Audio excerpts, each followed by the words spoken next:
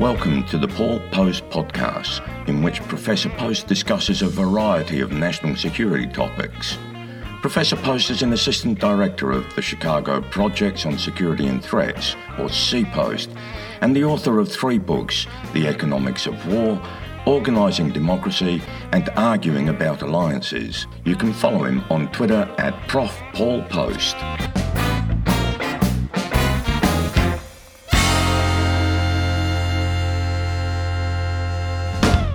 Professor, we've seen a withdrawal of American, not only troops, but interest in the Middle East. What are the implications of that for IR? You could argue that U.S. policy towards the Middle East, and in particular, U.S. military presence in the Middle East, has been one of the pillars of the post-World War II international order, if you want to call it that, right? There's a lot of debate about whether we want to call it the liberal international order, what have you. But the reality is that since World War II, the U.S. has had a consistent policy of maintaining a military presence of some sort. Sometimes it's direct troops being based there. Sometimes it's more an over-the-horizon type policy, carrier groups, what have you. But there's been this desire to have a direct military presence in the Middle East. That's, again, not just with respect to having troop presence or military assets in the region, but also having alliances, allies in the region. Most notably and longest lasting being Saudi Arabia. Of course, where our relationship with Saudi Arabia goes back into the 1930s, enhanced during World War II, and has continued since then. And so given that, anytime that we start to see a pivot away from the Middle East, it naturally leads to bigger questions about what does this mean for U.S. foreign policy in general. Now, if you want to use the phrase the greater Middle East, and this has been a phrase that's been used by the State Department as well as in scholarly circles, where the greater Middle East, if we're talking about the Middle East proper, the typical way we conceptualize that is, of course, thinking about Israel and neighboring countries. You could take that to the Persian Gulf, but the greater Middle East includes those regions as well as extending all the way to, say, Afghanistan. And of course, back in August, the U.S. finally ended its presence in Afghanistan, that being the most notable event in terms of the U.S. moving out of the Middle East. And so this is something that we have to really think hard about, is what does this mean? So first of all, why is the U.S. doing this? Well, you could just pinpoint Afghanistan as a one-off event. You could say, well, the U.S. has been involved in Afghanistan for 20 years and eventually had to end.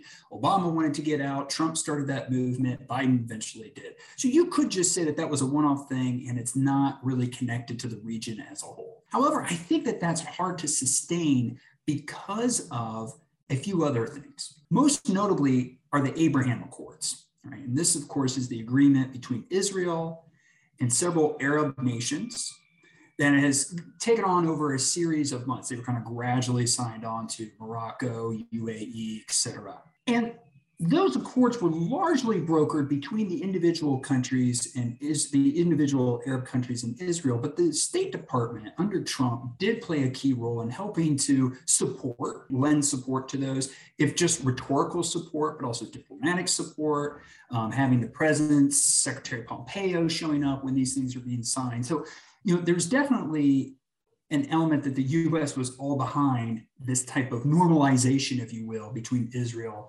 and various states in the region that historically Israel has had more animosity, rivalry with even. And so if you start to couple these things together, you could make an argument that there's efforts by the United States to try to disengage from the region, or at least not have as high level of a presence in the region. Again, this is if you start to connect these dots.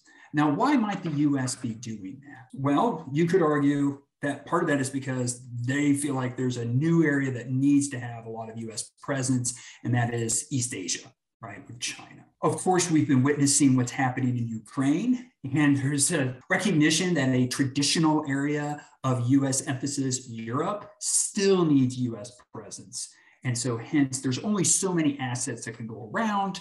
If you're trying to bolster U.S. presence in East Asia, at the same time, even trying to bolster U.S. presence and support in Europe, somewhere something has to give. And I think that my argument would be that the perception is that the Middle East region is a region that's ripe for allowing U.S. allies in that region to start to take more of the, if you will, burden sharing, right? And that is having this normalization of relations between Israel and various other states that helps to relieve some tension that used to require U.S. presence, removing U.S. troops from Afghanistan being part of that, and then also trying to work with U.S. allies in that region to counter Iran. I think that this is another key element to it. Something I haven't yet mentioned is, of course, the Iran deal. And really, in many ways, you could argue that U.S. presence in the Middle East, continued presence in U.S. policy in the Middle East, has been largely an effort to support its allies in its long-term allies in the region, I should say, in their long-term rivalry with Iran. And where Saudi Arabia, the reason why I had Saudi Arabia on my mind is because there's often the phrase made that Saudi Arabia and Iran actually have been engaged in a 30-plus year, multi-decade Cold War between each other, where they've actually been engaging in proxy warfare, almost analogous to what we witnessed between the Soviet Union and the United States during the Cold War. And so that's kind of the idea, is that if the U.S. can take measures to allow its allies in the region to take on more of the burden, that's going to allow the United States to reallocate its focus elsewhere. It's interesting you mentioned that the Abraham Accords was basically individual countries, and certainly the Trump administration accelerated that process, if you like, and made it more possible. But what's the next step of those accords? It surely is to build an internal capacity to fill the void left by, say, not only American military, but also American intelligence.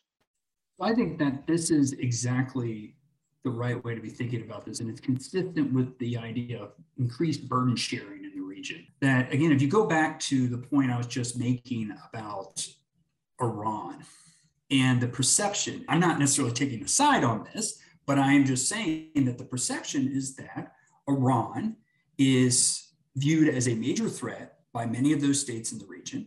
And that is something that unifies, if you will, Saudi Arabia, UAE, Bahrain, Israel, Jordan, all these countries share that view, that Iran is a threat. And so in many ways, this goes back to a classic line by George Liska. He wrote this in the 1960s in his book, Nations in Alliance, where Liska wrote that alliances are against and only derivatively for something or someone. So hence take NATO, right? So NATO has in its charter things like promotion of democratic values, human rights, Western culture. There's all these like aspirational things that they mention.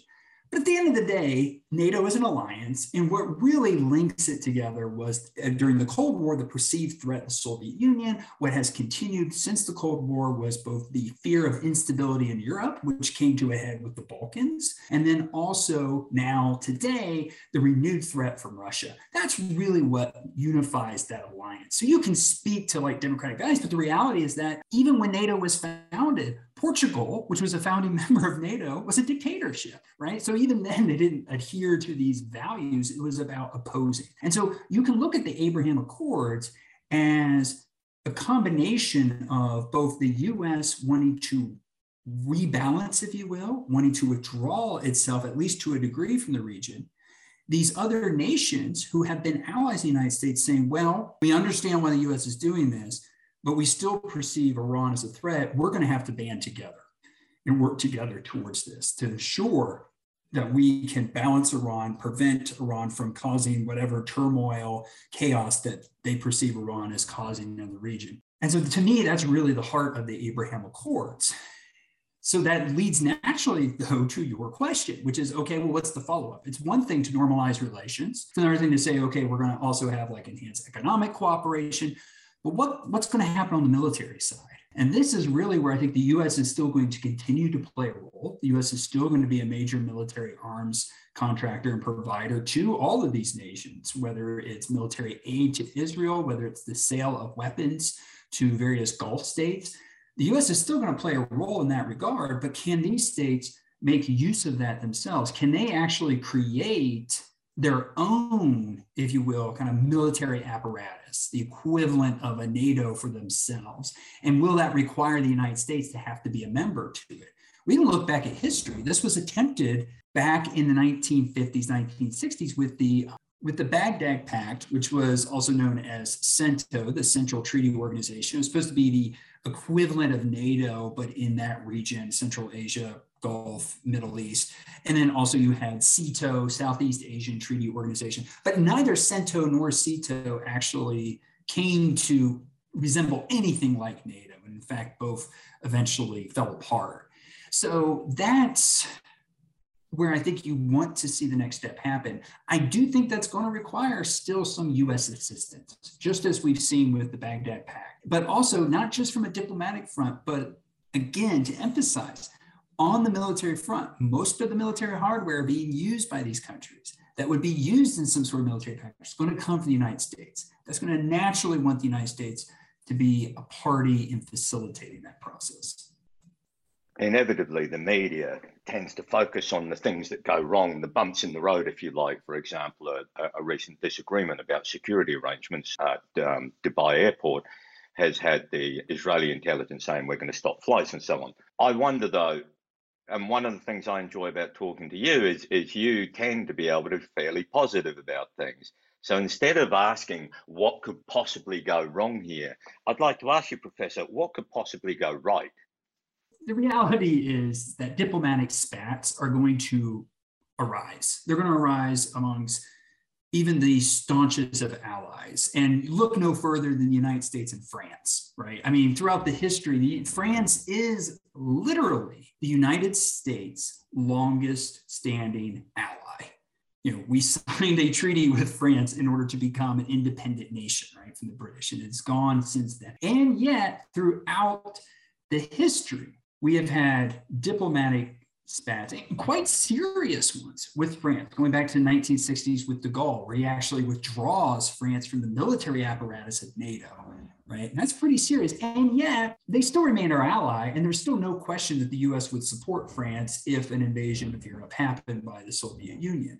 So despite all of that very high level, very prominent diplomatic rancor, and again, I should say it was even more than diplomatic. I mean, they literally kicked NATO out of Paris. NATO was based in Paris. That is why it's in Brussels now, was they were building the NATO headquarters when de Gaulle called it off and said, that's it, you've got to get out. So they're halfway building this structure and they're like, well, we can't use it for NATO anymore. I now think it's it's now one of the main buildings for one of the universities in Paris, right? Because they're like, oh, we're halfway through this building. So there was real consequences to this decision. And yet the alliance held firm. And so if you're looking at potential diplomatic spats between Israel and, say, with the UAE, whether it's over security provisions within Dubai Airport. I mean, the US and Canada also have arguments about this, about are you staunch enough security to be able to allow folks to be able to, properly vetting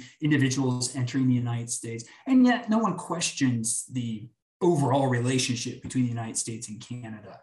So I think that a lot of times these type of diplomatic spats can be overblown. However, what's important is that why is it that these diplomatic spats don't undermine the underlying relationship? Well, it still goes back, in my view, to the Liska quote, which is that at the end of the day, we can be upset about this or that or what have you, but we're unified in the number one thing, which is we perceive that there is a greater threat to the region. We're unified in stopping that threat.